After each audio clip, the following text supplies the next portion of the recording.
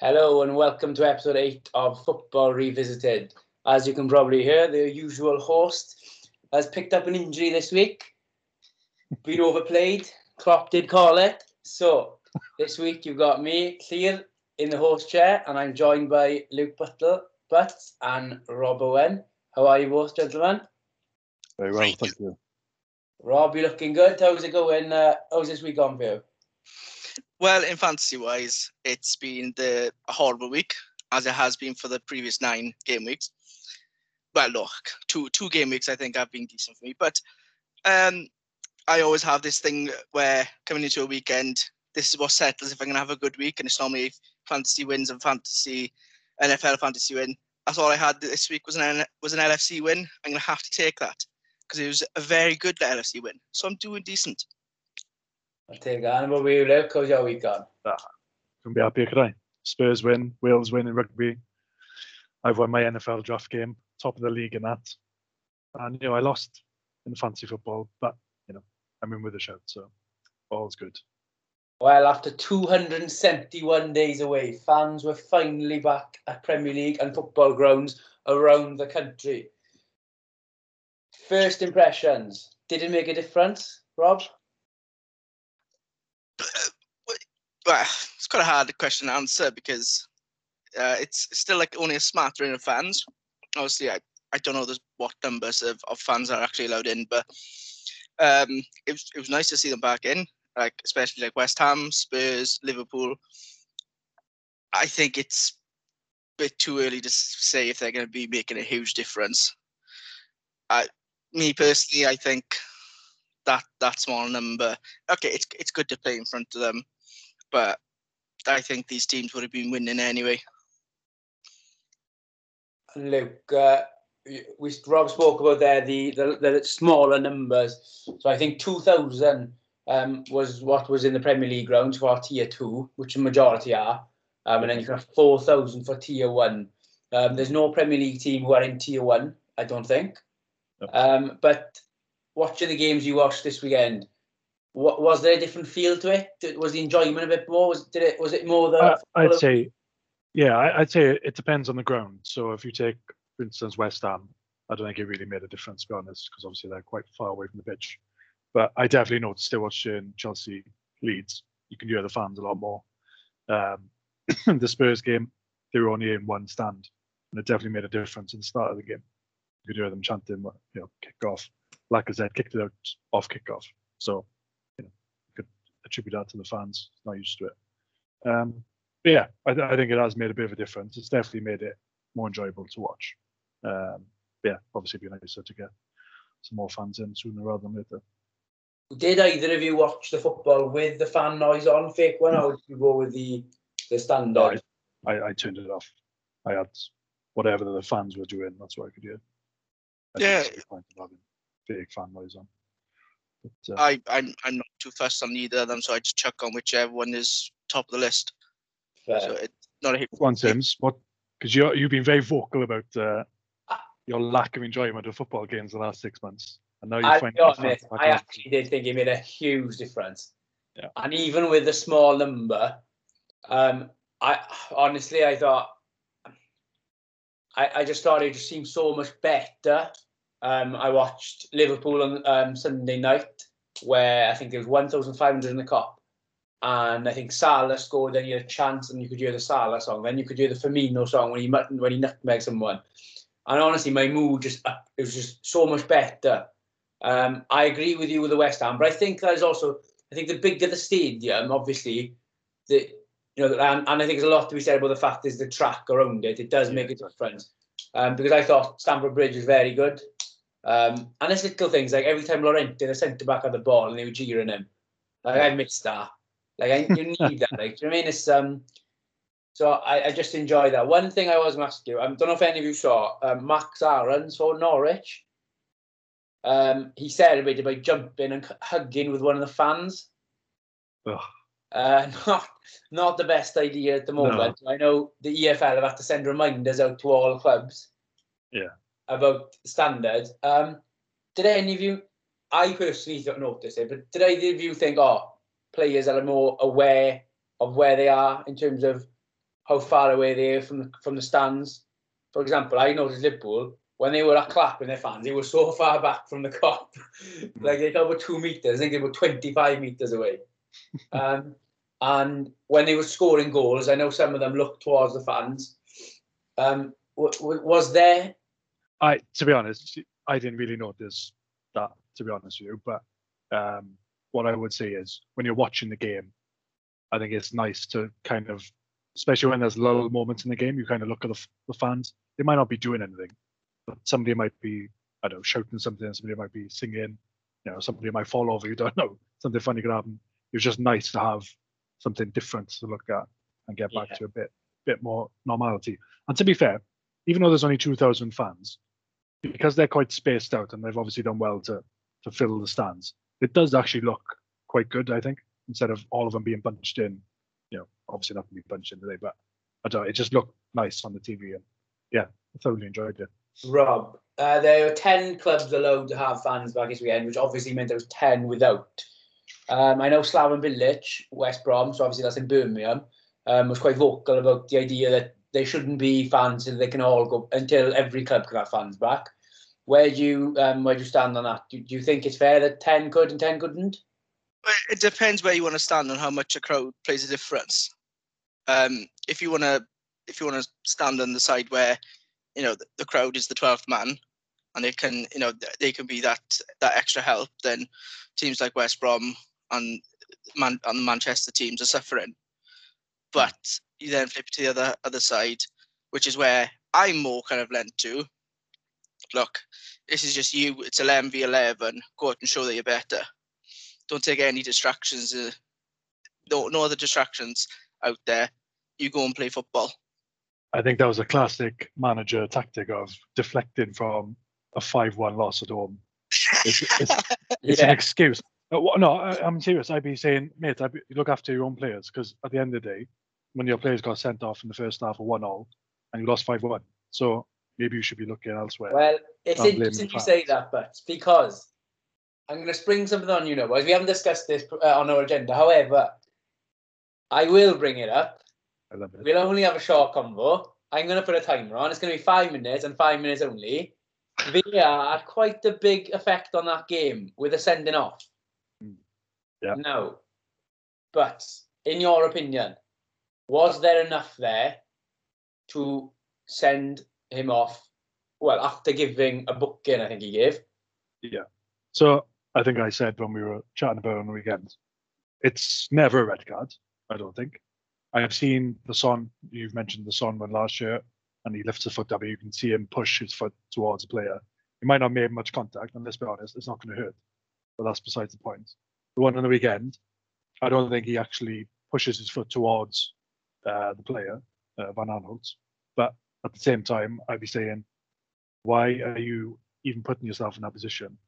You've seen VAR the last 18 months. You know how bad it is. You know how bad some of these referees are. Don't even give them a sniff at sending you off. Just take a yellow card and move on, and hopefully you don't get booked again. But yeah, it's one of them. It's a bad decision, but at the same time, the players have got to take responsibility as well and go, don't give the referee decisions to make. So, yeah. Rob, that decision was then overshadowed by another decision on Monday night. The Brighton Southampton game. Kyle Walker-Peters. My first question, is it outside the box? And the second question, what on earth are we doing with VAR, Rob? Well, let me just tell you, I don't think I can answer the second one. I don't think I can answer the first one. It's like you were saying earlier about like fans being back is kind of like giving you a lift to watching sport or watching football. But like when we started this podcast, I made a thing of like just wanting to watch more and more football, watching those those shocker games that I wouldn't normally watch. And yeah, I think there's a VAR is now the new reason that I don't particularly want to watch some of the big games. Like Spurs have got the Saturday night slot, not really as invigorated as I used to be because of VAR. I think there's a couple of more decisions over the weekend where we're just like, look, why? What's the point of having this help there for the referees if they don't know how to use it, or if there's the guidelines aren't clear, if the phrasing isn't suitable? It's an absolute. I was going to swear then, but it's an absolute mess. It's Can an I- absolute, and it, You can swear. Sorry, can I ask you just a question? Do you know, so if you just think of that Palace West Brom game, the red card in that game, and then the Southampton Brighton VAR one, is there, if VAR wasn't there and night ends up like it did, would we be discussing now how bad a decision it was that they weren't given? no, because Especially the one last night. It wouldn't even, I think they said M&F, it wouldn't have even been discussed by anybody. Nobody would have gone, oh, that could have been a penalty. And as Freddie Lumberg said, we're going free kick, okay, set up your wall, set up defensive line, and crack on with the game. Yeah. What I will say about that one is if you look at the referee, David Coote, now I kind of feel sorry for him because he's clearly out of his depth. And he must be going to bed thinking, how the hell do I keep getting games where these controversial things keep happening to me? Well, one reason is probably because he's not very good. My second point is the VAR referee at the time of yesterday's game, I can't remember the guy's name, but it's his first season in the Premier League. He's only refereed 15 top flight games. So my question is, it's a Monday night, last game of the week. Why have you got one of the most controversial, maybe not his fault, referees reffing the game, and then you've got the most inexperienced referee of the bunch in the VAR room? Why isn't Mike Dean in there? Why isn't Michael Oliver in there? Why isn't Andre Mariner in there? No, they might have reffed the game on the weekend, but that doesn't mean they're not doing anything Monday night, do they? Put somebody else in the VAR. I just think they're setting him up to fail. And I felt sorry for the VAR ref because, he's new. It must be a stressful job. And he's obviously his brain has just stopped working for some reason. And he's seen something. And yeah, he's obviously given the pen. To be honest, I think it's the worst decision I've seen from VAR so far. Because it just clearly wasn't a penalty. That's a big call. Do you mention actually, it made me think, guys, do you be saying about, at the end of the day, I don't quite understand why they don't get the retired referees to sit in there. Like, why does it have to be an active ref? The whole point is that they're not, the reason people retire is because physically they can't cope with it.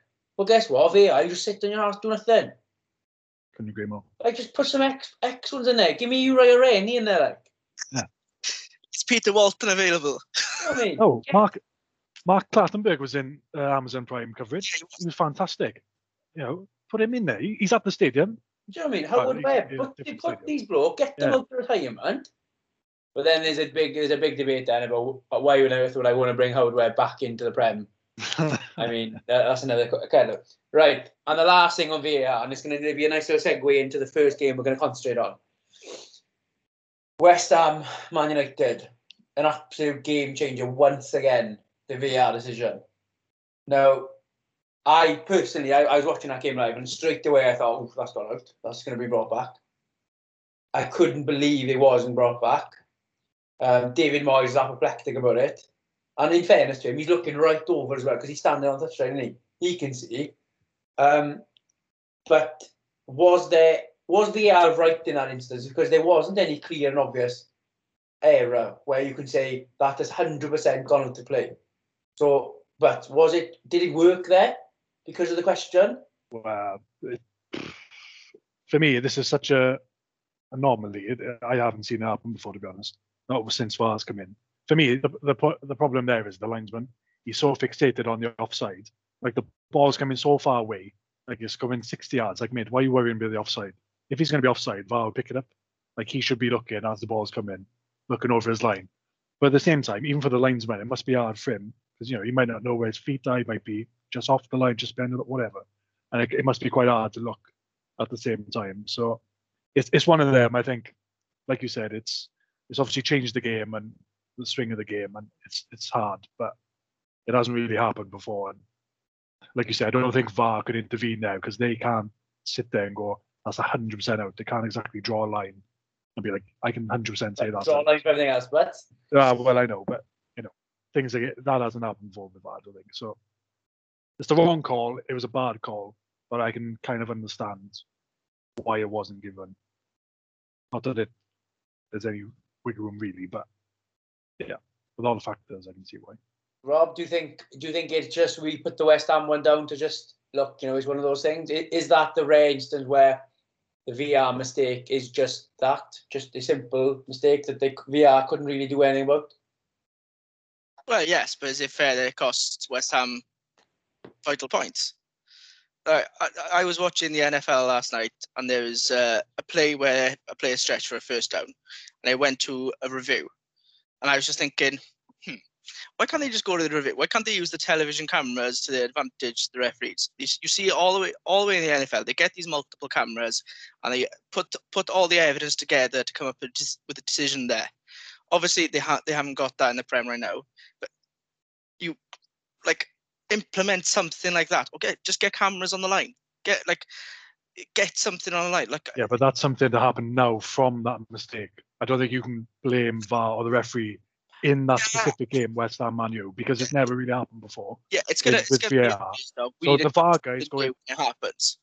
The VAR's guys going. Am I meant to look for that? Is that my job? He's probably going. What am I meant to do? And things happen so quick. They've scored. People celebrate, and the game moves on. And I just think if it happens again, the exact same thing, then it's a problem. Now I think you just put it down to it's a mistake. Yeah, West Ham being hard done by. Okay, fair enough. If it was to happen again, there'd be a massive uproar. The fact that they wouldn't have addressed it. Yeah. So okay, it is a bit of a freak occurrence. We haven't seen it, but they need to cover every single circumstance as much as they can. So from year on out, cover it. It brings up another question is if the goal line technology, surely they can use that for all the lines, but then you bring it into play. How far back you're going to go? Did something go out? Has it gone out to the byline? Because you could imagine Man City, the way they play, get to the byline, get that. You're going to stop in the game even more by looking at these minute decisions. So, yeah, I think it's the topic for another time. I ask a question because I tend to agree with that. I actually am going to stick up for VR a bit, surprisingly, because I honestly think it is just one of those freak parts where you just go, well, there was no clear of an obvious. You couldn't but this is the problem because you couldn't clearly and obviously say that had gone out. Yeah. So then they couldn't rule it out. They couldn't overturn it. But the problem I've got more than anything would be, all of a sudden that relies on the fact that we're taking this clear and obvious, literally, when they haven't been. Yeah. Because there have been clear and obvious things that they haven't given. Yeah. So, but I actually think on this occasion, if you're going, with common sense, I think, yeah, there wasn't enough evidence to say. No, that's definitely gone out. No goal. But what I was going to ask was as well with the Man U, Bruno Fernandes and Marcus Rashford came off bench half time, made a huge difference. Bruno Fernandes has got 36 goal contributions in his 38 Man United appearances, which include 22 goals and 14 assists.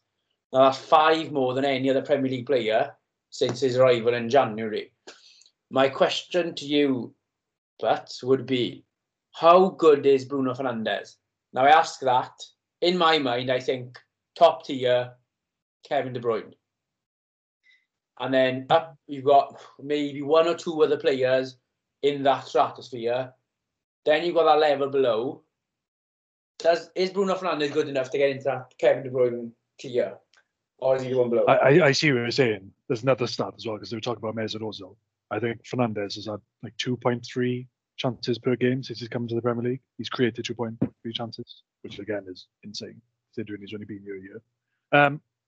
He's on the right trajectory. I wouldn't say right now that he's in the Kevin De Bruyne class, but he's very close. I mean, like you said, he came on and he literally just transformed the game. And he looks like the only leader that Man U have got. If I was them, I'd be giving him the captain's armband next season because he's the only person who looks like he's got anything about him. I don't really like him as a player, as a person, to be honest, the way he goes about on the pitch. But I respect the talent that he has, and yeah, he just runs the game from midfield. He scores goals, gets assists, wins fouls, wins free kicks. So yeah, I wouldn't say just yet, but if he carries on for another 6 months to 12 months, then yeah, I think you have to say he's within that bracket. And Rob, would West Ham, how do you think they'd be feeling? I'm looking back on that. Was that 3 points dropped, or was it a fair result in the end? No, 3 points dropped. West Ham was sensational in the first half. And I think they'll look back and think, why did we not put them away in the first half? United was so lucky to get into that half-time at 1-0 down. And then perfect scenario, Rashford and Bruno Fernandes come on and totally change the game.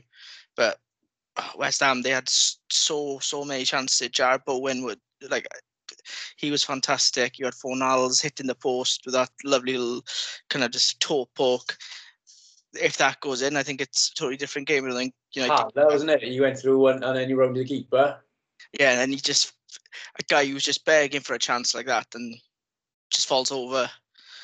No, I know. I felt it was a big classic Ole Gunnar Solskjaer kind of game where he's under pressure. They pluck a result out of nowhere. You think, right, you go and kick on from here now.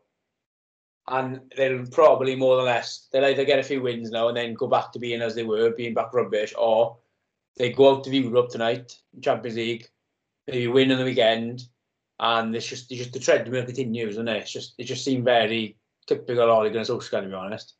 Just quick word on West Ham. I do think they need to put it in perspective because I think this is the best West Ham side I've seen for a while. Like, to be honest, at the start of the season, I had them down the 17th, 16th position. I thought they'd really struggle. But fair play to them. I think they're in the top 6, maybe, top 8. They've won some games. They went to Anfield, didn't get embarrassed. They drew at Spurs, drew with Man City. Games you expect them to lose 2 or 3-0 every time. But fair play. They deserve a lot of credit, West Ham.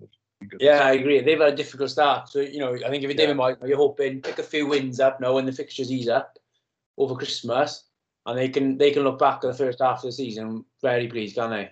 It's like you're saying, they need to get to 40 points. They need to keep doing this now, season after season, and just stay in the Premier League, mid-table, top 10, and then try and kick on them from there.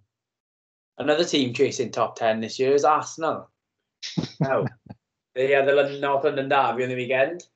But floor's yours. Well, I mean, I've been quite level about my feelings on Spurs the last couple of weeks. But I mean, you look at the last 3 games.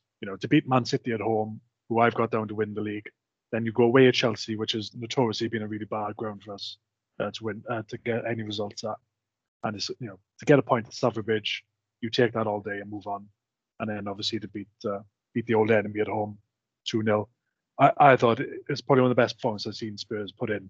Because in the first half, I thought the boys they were brilliant. Every player knew exactly what they were doing. And we could have scored more, to be honest with you. We scored 2, but we could have scored more. And then to show the maturity in the second half, to just shut up shop. Now, I understand you defended for 45 minutes. If the result went a different way, there would be questions. But some of the defending, like Harry Kane was in the box, heading balls, clear, chasing his heart out. Bergwijn, I thought Bergwijn was absolutely phenomenal. As a winger, attacking winger as well, he likes to get forward. He tracked back so much to cover Kieran Tierney. And he stopped that. So Kieran Tierney did put a few crosses in, but that's all they did. That's all they did was put crosses in. Eric Dyer headed it away. Toby Holberg was back there, Kane. And Arsenal just didn't look like they had a clue how to play football, to be honest with you. And yeah, I think we should take care of Crystal Palace next weekend. And obviously the big ones against Liverpool. If we can get a positive result there against Liverpool, then I'd say we're in a real title race. But yeah, it looks really good at the moment. You touched on it there, but Spurs have 30% of the ball. Obviously, and it's at home as well. Yeah. Is that a worry at all? Or? Not at all. Not at all. And I'll tell you for why. Because the last 5 years we've had Poch. I love Poch. He's a great manager. We had some great times. But first half, get the 2 goals. As Jose said in his interview, why then would you go second half against Arsenal, who I know aren't playing well, but they've still got some good players. Aubameyang on today's class, Willian, Ceballos. Why on earth would you go out there and try and get the 3rd goal just what's it prove? It doesn't prove anything. You're 2-0 up, get your 3 points, move on to the next game. That's the mentality. Whereas I think in past seasons would have been 2-0 up, especially if the fans were there as well. I think the fans not being there might have helped a little bit. But I got no problem with it because I've watched this for the last 5 years under Poch, and we may have ended up drawing that game or even losing it. So I've got no qualms whatsoever with having 30% of the ball, winning 2-0 and moving on. It's fine. My final thing then, but would be Sergio Aurier right back. Oh, Sorry, he's pretty good. It's the same thing with Eric Dyer. I don't think they're obviously playing well. Don't get me wrong, but the system is really, really helping them play to their, I wouldn't say potential, to their limits. Because Eric Dyer, you put him in Man City's team or Liverpool or somebody that plays a bit more expensive, he will look average. But the fact that he's got basically 4 or 5 players around him at all times, he looks like a world-class centre back, and I think most players would look class if they had that sort of cover. So no, I give him his credit. He hasn't done anything stupid. He still gives the odd foul away here and there, but lots of players do that. But no, he's looked all right. But we'll see. It's a long season, so we'll see. Yeah, I agree. I think it is. I think, like you said, I think it's a long season. It'll be interesting to see, is this just a purple patch, or have Spurs really turned the corner? Same with Mourinho. I think there's a lot of love in at the moment. I think get through December. Fixtures aren't that tough this year, actually, in terms of as they normally are. But there's still a few games on the trot. Spurs get through them, then they can really start looking. Yeah. Now, Rob, this brings on to Arsenal now. Back in September, wise man called the Arsenal front three the best front three in the league after they scored 3 goals at Craven Cottage. Since then, they have scored 7 goals in 10 games. Well, wise men can also be fools. At what stage? They scored 10 goals in 11 games, right?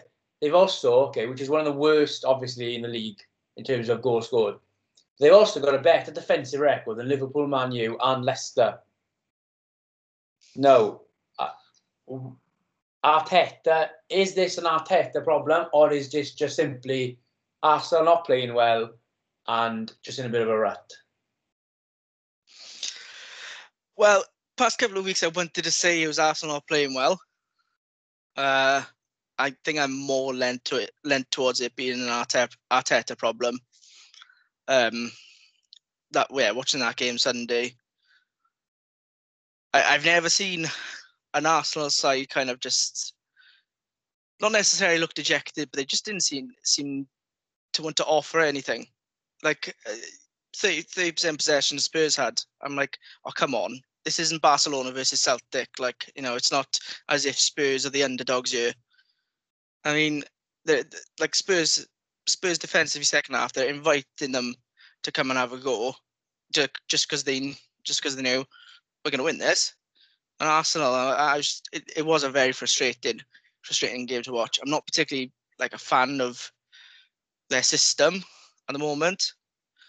Like I don't like the fact you've got Bellerin out to the right and Tini on the left. Look, just go a solid back 4 and then adjust whatever you have in the middle and up top. I said a couple of weeks back, season predictions, and I had Arsenal finishing higher than they did last season. I think they finished 7th last season. I had them finishing 6th. I want to retract that statement because Arsenal at the moment, goodness, they could be finishing the wrong half of mid-table. Yeah. Some worrying times ahead. If you're an Arsenal fan, I feel for you. Do you know what really worries me if I was an Arsenal fan? Thomas Partey is sold to you as this no-nonsense centre mid who is going to come in and he's going to solidify you. He's going to make you harder to beat. He's going to bring a bit of class to him as well. And then when you see him walking off mid-game and then Spurs break and Spurs score, and that is a guy you brought in for big money who was meant to solidify you and make you harder to beat, I think that just sums up their recruitment. I think it sums up the attitude of the players. I think it sums up the attitude of the club in general, where they're acting like a big club at the moment, and they are a big club. However, their stock has fallen so much in the last few years, and even when they weren't great, under Wenger, they always held themselves to a principle of we play good football, we're good to watch, we'll blood youngsters. You look at them now, I think Arteta's completely betrayed his own principles at the moment. Yeah. The last thing I would have called Mikel Arteta coach. He's been look where he's been to start with, who he's been with. Yeah. it looks as if they're afraid now. When you see Partey walk across the gap mid-game, I honestly think, and either of you can chip in, I think it's almost indefensible. Yeah. I don't care. If the only reason I want him doing that is if he's having a fit. Yeah. No, to be honest, I'm a bit fooled as well because I think I might have picked him on a draft a few weeks ago. Because I would have thought he's a Diego Simeone guy, a player. You know, he's come from Atletico Madrid. They play a certain way. They got a certain mentality. I thought he would have brought that over. But to walk off the pitch, and let's be honest, his leg wasn't in half. He obviously like pulled something or, you know, whatever. And with what? I think there was like 20 seconds left, 30 seconds left. All you've got to do is just stand in the middle of the pitch. You put it was a 4-on-3, or it could have been a 4-on-3. You put someone off, they don't score, you're 1-0, completely different second half. But yeah, to walk off and then be pushed back on and then to jog 2 yards and stop. Yeah, it's a sad indictment for Arsenal because, you know, obviously I don't like Arsenal, but you know, the way it's going, it's just pitiful, to be honest, the way they look. I just think it summed them up I think it summed it up perfectly. Yeah. How they are at the moment. You know, this is your Patrick Vieira, and he's walking off mid-game. And what I couldn't understand as well is he's walked off, or he's walking towards Arteta, and it's not even like the ball's out of play. So it's not even like it's a corner and the ball's gone. It's a live game. Yeah. Yeah. You might have thought they were about to score or something because they were on the attack and they looked in a decent position. But even that, isn't it? Yeah, he must have just thought, we're going to score now. Oh, it's going to be a corner at least, so I'm just going to walk off. But yeah, it's unforgivable in my opinion. It's indefensible. But he will play though. That's the problem. He has to play because he's been brought in for 45 million. He's apparently an Arteta signed him. You know, they're not going to bin him off now after 2 months late. So yeah, it's everything. You know, Xhaka playing again. You know what he did last year with the fans when he got subbed, all that. Yeah, you still keep him at the club. You know. We could go on for hours about Arsenal, but they're just a mess. They are a mess, and you feel like it could go a lot worse before it gets better for them. Yeah, Roy Keane joked, didn't he? Oh, they shouldn't go down. I mean, yeah, he joked at the time, but they don't improve soon. They're going to be a mid-table team. 2 men who would make an instant impact on Arsenal's team would be John Henderson and Gini Wijnaldum. How good were they both, Rob, on Sunday night? A joy to watch. I've never been more in love with this Liverpool team than I have for a long time. Love is always, it's also at a high. But yeah, like going into Wolves, I was quite anxious. I was thinking, look, I don't know what we're going to set up defensively. I'm always worried about Adama Traore, although I'm more worried when he comes off the bench. It's quite surprised to see him starting, but I was like, okay, I was worried about Wolves. They are an attacking team. They could cause troubles, but wow, it was such a nice feeling to be shocked by a Liverpool team. They were fantastic. Got lucky with the first goal with Connor Cody, Agent Cody, foolishly assisting Mo Salah, but Wolves didn't really threaten that much.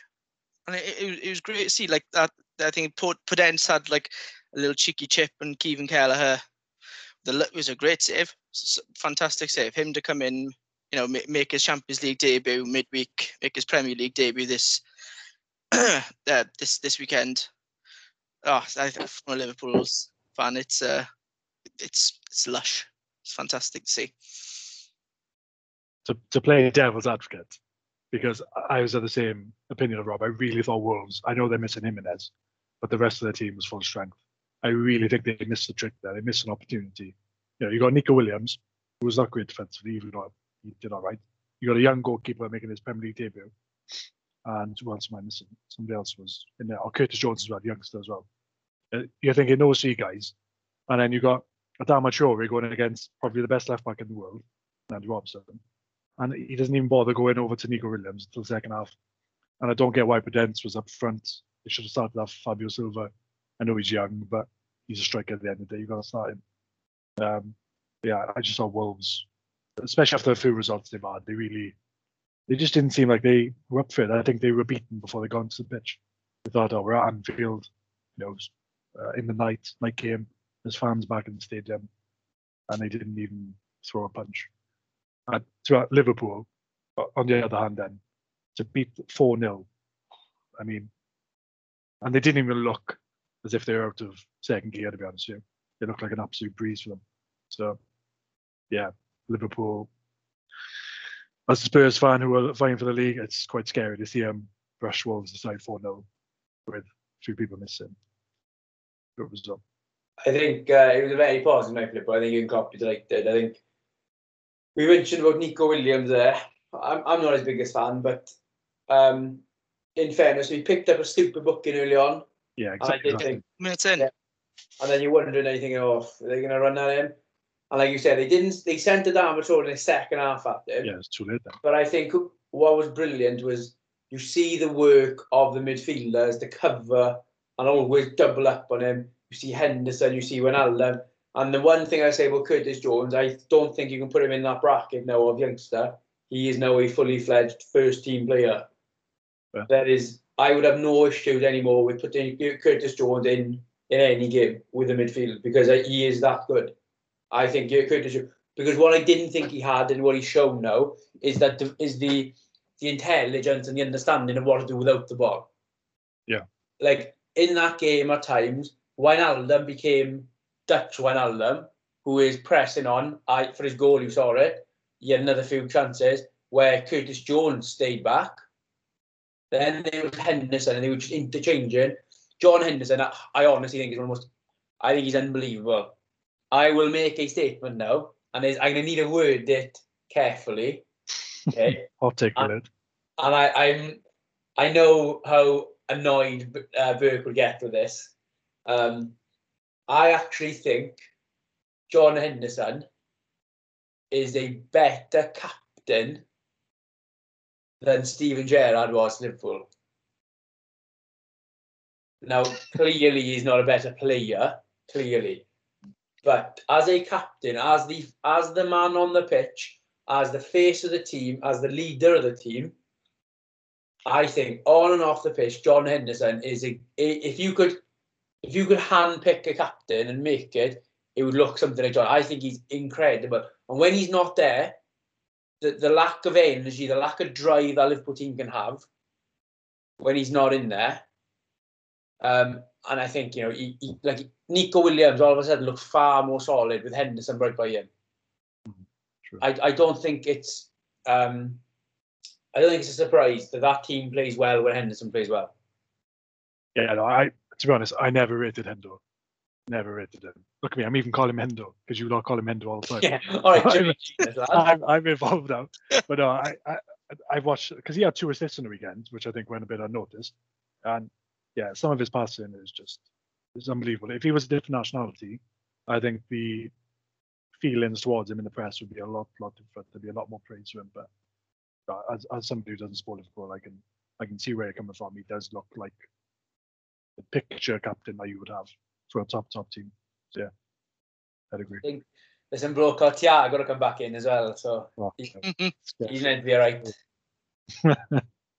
So, but no, I think it was a decent weekend of football.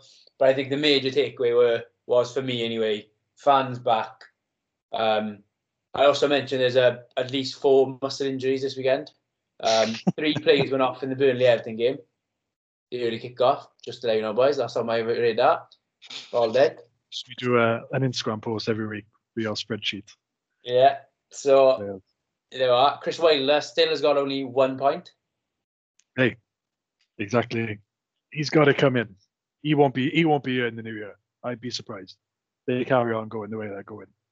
I know he's done a lot for that club, but it's hard. It's hard to keep it.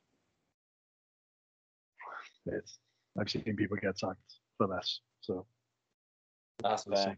That's fair. But fans are back, and it's only going one way, hopefully, with the vaccine. So it's a positive weekend. Now, that brings us on to our second segment. This week's draft has come from you, Luke, am I right? Well, yeah. So, do you want to explain the question? And Rob, you've got a question. You have got the question to dictate the order. Yeah. So it was just kind of off the top of my head. So players who've surprised us so far this season. Now, this can be in a positive fashion, which I think most of us have gone for. Or if you want to change your mind in the last minute, it can be a negative. So we'll see who people pick. Over to Rob to do the question. Fantastic. So along the theme of players who surprised us, I'm going to take you back to the 2017-2018 season, where a certain Mo Salah broke out and scored 32 goals.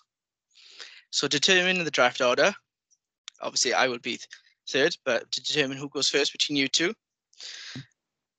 you both have a guess each, and it'll be the closest wins. In that season of 2017-2018, what was Mo Salah's shooting accuracy in percentage? I'm going to go to Sims first, as you have got him in your fantasy team. I don't even know what would be a good percentage. Like, what's a normal percentage?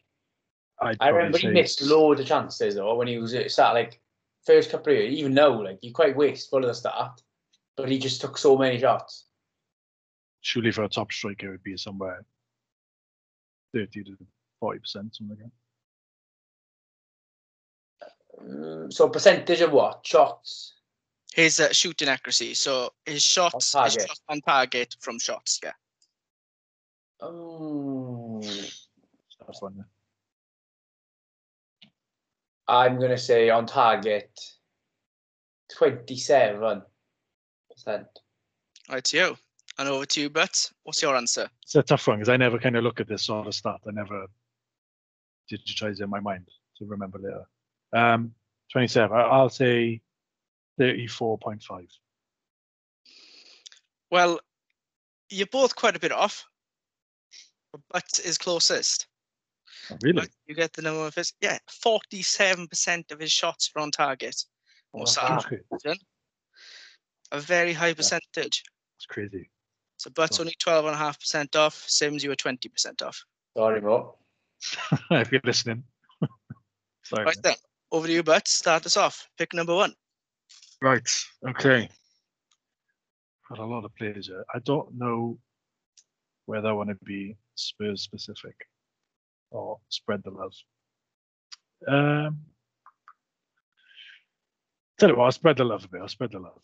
Now, Sim's got a theory that Bielsa is getting a lot of love for no reason. He's up for Coach of the Year. I don't know how he is, but there we are. I think it's fair to say that his team has been a bit of a breath of fresh air in the Premier League. They attack, and I'd love to watch them every time they're on TV. There's bound to be goals. Now, one of the players in midfield who I think is central to their play, and it's not the England international, it is the Polish guy in midfield, and that is Klich. I think he makes our team tick. I haven't seen him play before, to be honest. I don't never used to watch Leeds in the Championship. Didn't know much about him. He started off with a few goals this season, scored a few penalties, a few assists. And yeah, just like the way he plays, he's tidy with the ball, gets forward, defends well, all around the pitch. So yeah, Klich is my number 1 pick. I like it. That's a good pick.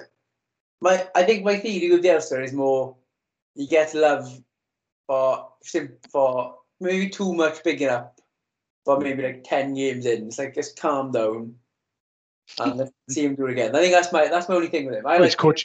He's nominee for Coach of the Year, so he's obviously done something right. I want to make that clear. I'm not anti-Bielsa. I'm just not pro-Bielsa. No, my first one has recently been made captain of his club, and the reason I put him on this list is because I always liked him as a footballer, but I think one of his ex-managers called him, he's a perfect son-in-law because he's just polite, no nonsense, but he's very soft, there's no bite to him, and I didn't really see him becoming anything other than this team's player. Like, I can never see him anywhere else, but he's adapted this year. He's really led his team well. He's a very good set-piece taker, which is a big clue. So I have gone for James Ward-Prowse. My only worry with him is I'm not quite sure where he ends up. So obviously he's reached captaincy at Southampton now, but like I don't see him being able quick enough or agile enough to go to that next level. That'd be my only worry. But I think he's been really good this year as captain, and he led them really well. He gets my pick. Lovely pick, number 2. Now comes to Bowen to tear it all up. Here we go. So, I'm going to go to a player which I thought he was quite a donkey. Think of that as you will.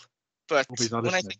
I think of this guy, I don't think of this guy as being just a great centre-back. I'm not saying he's a great centre-back right now, but he's having a good season and he has surprised me. And this weekend he got a goal. And at Stamford Bridge, in front of the fans, Kurt Zouma pops up with his 4th goal of the season. And I'll give credit to him. Out of that Chelsea defence, he has been integral to that. I know Thiago Silva has helped bring great performances to that Chelsea team, but Kurt Zouma has been in there from the start of the season. May have missed like one game, I think, but he has been absolutely incredible. And when I think of Chelsea defenders scoring goals, there's only one name that comes to mind. It's John Terry. I'm not saying he's going to be the next John Terry, but any Chelsea fans, you may be smiling right now, as Kurt Zouma could be the next French John Terry. I'm not saying he's John Terry, but I'm going to bring John Terry's name up in conversation about him. That's right. And now it doubles back to me. I do have a name, but I'm going to leave that as an honourable mention for later. I'm going to go with the biggest shock for me. A guy that last season got 13 goals in 36 appearances. And he's only 2 goals off that right now. And for a team, I think the last time this team had a great striker or a striker that was scoring goals was at least 3 or 4 seasons ago. And he's been integral to their attack. And he's on 11 goals now. Got another one on the weekend. Dominic Calvert-Lewin getting England caps. He's been unreal, and it feels weird because when I see his game, I'm just like, where's this come from? Like, I didn't see much of this or enough of this last season or the previous seasons. He is, he's up there with one of the, some of the best centre forwards in the Prem right now. The way he plays, great holding, holds the ball up well. Great centre forward, fantastic in the air, and he has really shocked me this season. So, Kurt Zouma and Dominic Calvert-Lewin are my picks. So, back to you, Sims. Nice. No, this is a real. I think you'd be really shocked by it. I don't think you see this one coming. But there's a player who I've been keeping my eye on him because he caught my eye after lockdown, and I actually think he could be the next one who gets plucked from obscurity and plays for a big club. I genuinely think this player could end up at a big club. I think he's strong. I think his passing ability is really underrated, and I think that's partly down to who he plays for. But I think he's a good dribbler of the ball. He's an intelligent footballer. He doesn't mind having it back to goal, and then he can turn and spin and dribble with it. But he can also put a tackle in. And mine is Brighton and Hove Albion midfielder Yves Bissouma. Oh, the mid. Now I honestly could see him at a bigger club where they sign him and everyone goes, "Oh my god, who's this?" And then he ends up being a perfect system player. He reminds you a bit of Gini Wijnaldum, a bit, where I just think he does a lot of work. Maybe that's not as glamorous. He's safe with the ball. You can trust him. And yeah, I definitely keep an eye on him. Bissouma. Do you know the crazy thing is? I don't think that's an outrageous pick because I was watching the game last night and I was on, Bissouma, I haven't really watched this guy play before. And I agree. I think there's a lot of Brighton players you could say that about. I started tracking him, start the season, I don't know why, till he came up, and then I started watching him a bit and I think, it's alright, this guy. He's alright. Felt like Michael Edwards did for Liverpool, just plucking people from nowhere. Finish us off, but pick number 6. Well, like I said before we jumped on, I had a lot of players on my list. I did have DCL, I did have James Ward-Prowse, but I'm going to round it off with a Spurs player because obviously I have to. Now, this guy, as Sim said, was plucked from a lower team, and to be honest with you, when we bought him, I thought, is seems like a bit of a third, fourth choice buy because of the pandemic. Haven't got much money. He's a bit cheap, so we'll bring him in. And his first game for the club, he had an absolute shocker. Now, I will say, he did have a shocker along with all the other players on the pitch. But since then, he has been slowly growing as a leader for this club. And he has been putting in performances that probably, when you look now, he is an absolute snip at 15 million. And this is, of course, Pierre-Emile Højbjerg. He's been fantastic. You look at him and he's got all the tattoos, he's got the barbed wire around his arm, thinking a bit of a thug, a bit of a loose cannon. But some of his play, especially in the North London derby, he was clearing the ball from the box, he was heading balls out, winning tackles, winning fouls, making fouls when you have to, breaking with the ball from midfield. I thought his all-round performance. And the best thing about him is his mentality. He's an absolute dog. An absolute dog on the pitch. And Jose Mourinho loves that about him. And I also love it about him now. He's turning into one of my favourite players. So, Højbjerg rounds out the draft. I think it's a nice play there. Also on my list. So to round it up, we got the Polish powerhouse, Klich, the English polite house, or if that's a word, but James Ward-Prowse, the father-in-law's favourite, Kurt Zouma, the French John Terry, Dominic Calvert-Lewin, doesn't need anything. I can't remember what nationality Basuma is. He's some sort of African, isn't he? Was he French? Ghanaian, isn't he? Ghanaian. Senegal. There we go. The Ghanaian Gini Wijnaldum. Yves Basuma. I'm making a mockery of this list. You're just renaming everyone who's been mentioned. That's your honourable mentions. I thought you were doing honourable mention. The honourable mentions come next. And then Pierre-Emile Højbjerg, he doesn't deserve anything yet. Honourable mentions. There was a goalkeeper that made my list. Emiliano Martinez. Well, no. Yeah. Sorry. So, move on. No. And I'll tell you why. Since he's been there, Aston Villa have conceded 0.32 less goals a game. Gone from 1.76 to 1.44. So that's a 15 goal a game, man. Yeah. He's not that good, is he? You are cutthroat when it comes to keepers. Well, you are cutthroat. To stop the goal going in, and he's going to won a game. So. Yeah. Didn't you pick him as one of your best transfers? Yeah, I did. You did. Another honourable mention. This is for Burke, who's not with us, but a very special player for. He's not bad, by the way. He's fine. Yeah, I was going to say, you make it sound like he's like. Tariq Lamptey. Oh yeah. Any honourable mention for you two? I had a few. Obviously, Big Patrick Bamford's been wonderful for me this season in draft. Wesley Fofana. I think it's been good. Obviously, Diego Jota, Ferran Torres. I called it at the start of the season. And fair play, he's done pretty well. Yannick Vestergaard scored last night, looked decent.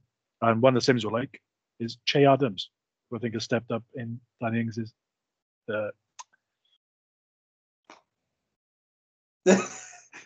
his what? Oh, sorry, did not come through. In his absence. Sorry. I thought he went through. In his absence, right. Well, we will, as you know tonight, it is Ronaldo versus Messi, and that's kicking off right about now. However, so what we will do the blind question, but we will set a timer of 7 minutes. Now, you might think that's a random time, because it is. So, this week's blind question comes from who? Well, I did it the week before. And Berg did it last week. So it'll be between you two. So we'll make it quick. Seeing as Sims is the host, I'll do it. All right, good. Well, that is very lucky because I did not prepare one. Yeah, I thought as much. Telling your voice. Right then. So we mentioned a couple of names earlier of managers, but so my question is, which clubs this season, which clubs can you see that are going to be changing managers at any point this season?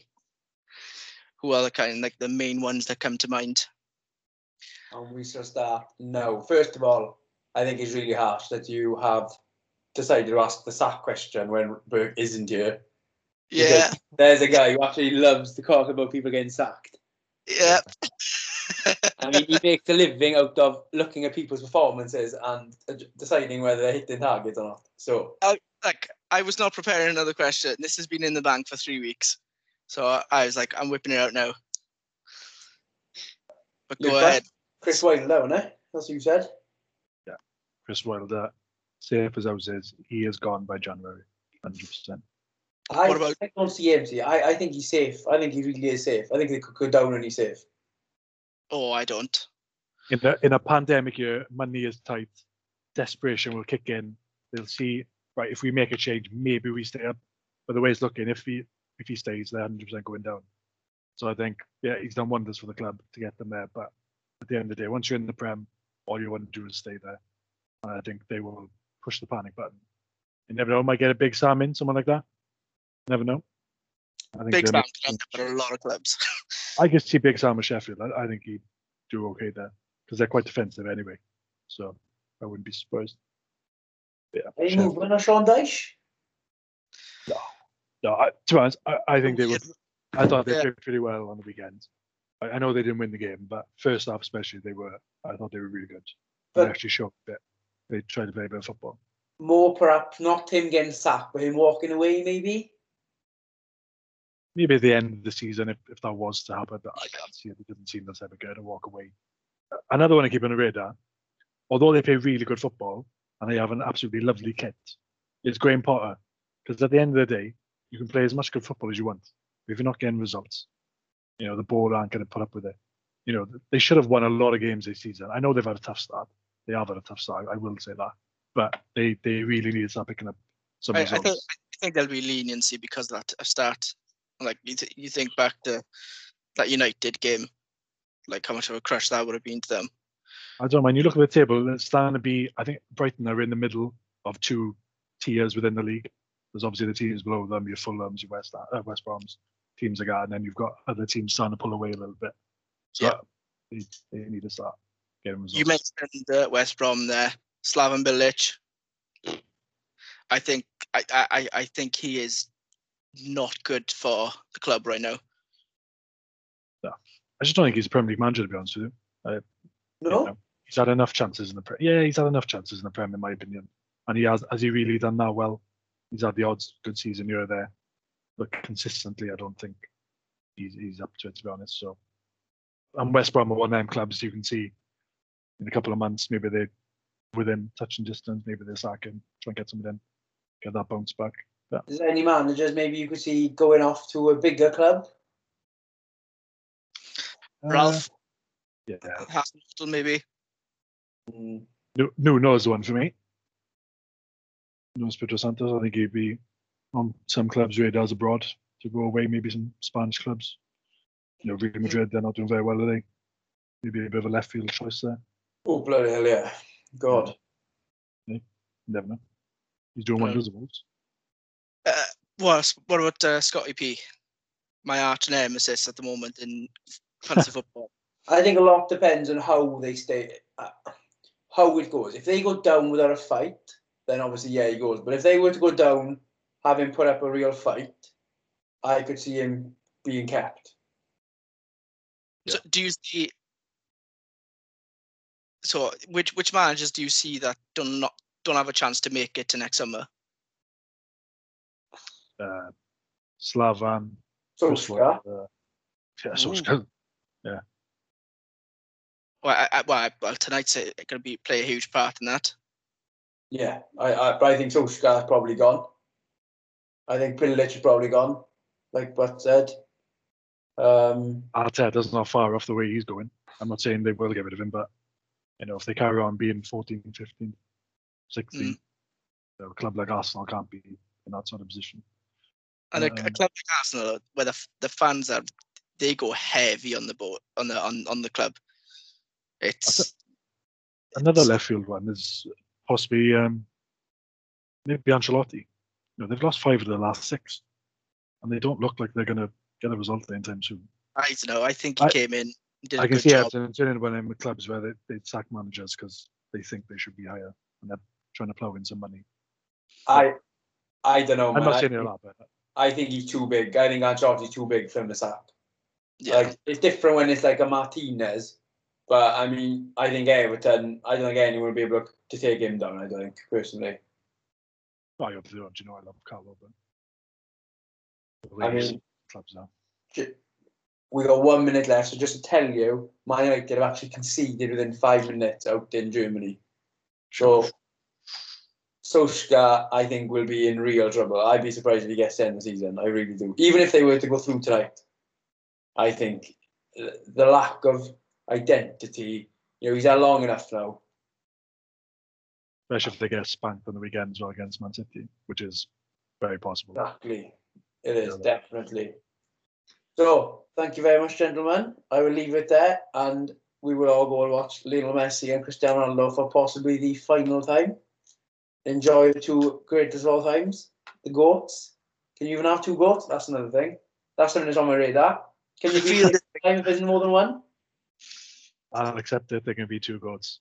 I mean, I don't know, but I think we'll go and watch it. We'll enjoy it. For all our listeners out there, stay safe. Thank you, Bets. Thank you, Rob. Peace out. Cheers, boys. All the best.